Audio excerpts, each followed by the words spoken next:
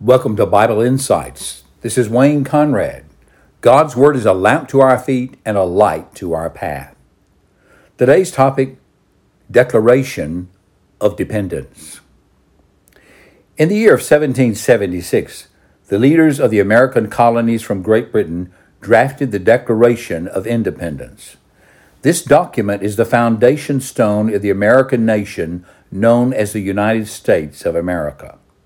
What our national forefathers did in this declaration was to declare the causes for the American Revolution and to set up a free and independent nation.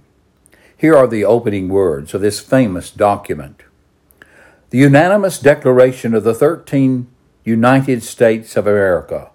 When in the cause of human events, it becomes necessary for one people to dissolve the political bands which have connected them with another, and to assume the powers of the earth, the separate and equal station to which the laws of nature and of nature's God entitle them, a decent respect to the opinions of mankind requires that they should declare the causes which impel them to the separation. The tyranny of an unjust tax system, inadequate representation in the Parliament, plus the continuing harassments of the citizens of the American colonies led to this act. By it, the representatives of the 13 colonies declared themselves free from all allegiance to the British Crown. They also declared themselves a nation in their own right. Here are words they penned, which not only inspired the people to throw off the yoke of King George, but also led to the formation of a unique form of government among mankind. I quote, "We hold these truths to be self-evident, that all men are created equal, that they are endowed by their Creator with certain unalienable rights, that among these are life, liberty, and the pursuit of happiness, that to secure these rights, governments are instituted among men, deriving their just powers from the consent of the governed, that whenever any form of government becomes destructive of these ends, it is the right of the people to alter or to abolish it and to institute new government, laying its foundation on such principles and organizing its powers in such form as to them shall seem most likely to affect their safety and happiness." End of quote. In God's providence, this free nation, the United States, was born, and for the past 245 years, it has maintained its existence. Now, the scriptures tell us that the rise and the fall of nations are not just accidents of history, but are under the direction of the all-wise and all-sovereign God, who is working out his purposes among men and nations. Listen to these verses. Acts 17:26. "And he, that is God, made from one man every nation of mankind to live on all the face of the earth, having determined allotted periods and the boundaries of their dwelling place." Daniel 2:21. "He, that is God, changes times and seasons. He removes kings, and he sets up kings. He devises wisdom to the wise, and knowledge to those who have understanding." And in Daniel 4:17, a judgment was passed upon Nebuchadnezzar because of his pride in assuming to himself divine prerogatives. This is what he said. "The sentence of judgment upon him is by the decree of the watchers, the decision by the word of the holy ones, to the end that the living may know that the Most High rules the kingdom of men and gives it to whom he will and sets over it the lowliest of men." And he was told that this judgment would last until you know, King Nebuchadnezzar, that the Most High rules the kingdom of men and gives it to whom he will.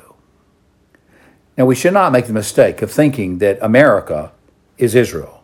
America is not ancient Israel, and we do not have a claim to all the rights and the responsibilities of God's ancient national people. But because of God's churches, the Christian faith, America is a nation blessed of God, raised up by his providential guidance, and blessed with his own strength. It is from these shores that the churches have sent forth many missionaries and literature for the increased knowledge of God and for the betterment of mankind. The spiritual health of God's people, especially in the churches, is crucial for God's continued blessing on the land. Our nation is blessed with great favor, both external and internal. But as Thomas Jefferson said, eternal vigilance is the price of liberty. Accordingly, we must remember that the cost of negligence is a return to slavery. Paul wrote some appropriate words to Christians who are enjoying their freedom in Christ. Listen, Galatians 5:13. For you were called to freedom, brothers. Only do not use your freedom as an opportunity for the flesh, but through love serve one another. In 1 Corinthians 6:12, Paul writes, all things are lawful for me. He says this because he's no longer under the law of the old covenant. But not all things are helpful. All things are lawful for me, but I will not be enslaved by anything. And Peter adds this words, live as people who are free, not using your freedom as a cover-up for evil, but living as servants of God. 1 Peter 2:16. Now, what is directly applied or applicable to believers can also function as a warning to the society of people, Christian and non-Christian.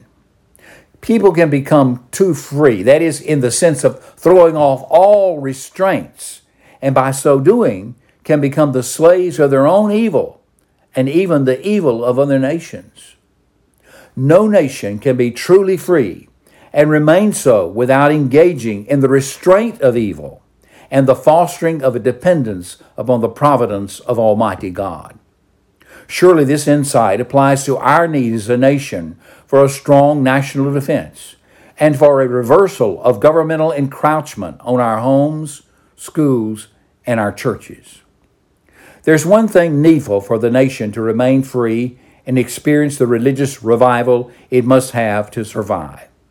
Non-Christians cannot do it unless they cast down their weapons of rebellion against God and come in repentance to the cross of Jesus Christ. You see, it really rests, to a large extent, in Christians' hands and in the hands of the churches. They must hold forth the true gospel of the Lord Jesus Christ and must call people to repent and to place their faith in Him, the Almighty God. What we need, in fact, what we must have, is a declaration of dependence upon the living God revealed in Jesus Christ. He alone can cause us to stand when all else is falling. He alone can reverse the tides of immorality and crime and the erosion of national defense and of internal freedoms. You see, to be truly free, we must be totally but gloriously enslaved to the great God. Jesus said, if the Son shall make you free, you shall be free indeed. How do we declare our dependence upon God, the author of liberty? Well, we cling to His moral law, His moral principles as the foundation of a strong society. Furthermore, while others may trust in missiles and bombs and oil and industrial might and technology, we must remember that the Lord is our God. And though we need a strong economic society and we need adequate military might, our greatest need is to depend upon the God of all armies, the God of all nations, the Lord God Almighty. Our calling as members of Christ's church and churches in this society as salt and light is to humble ourselves in the sight of God and to seek His face in repentance and prayer. We need to trust in the might of His strong arm to restore to us spiritual and moral strength. Let us declare our dependence upon the God of heaven and earth and trust that He will bless us with many years of national independence and personal liberty through a dependence upon God Himself. This has been Wayne Conrad with Bible Insights. And the next time, remember that God is the author of liberty, and it's only in Jesus Christ that true freedom from the tyranny of sin, freedom from the tyranny of evil can truly be found.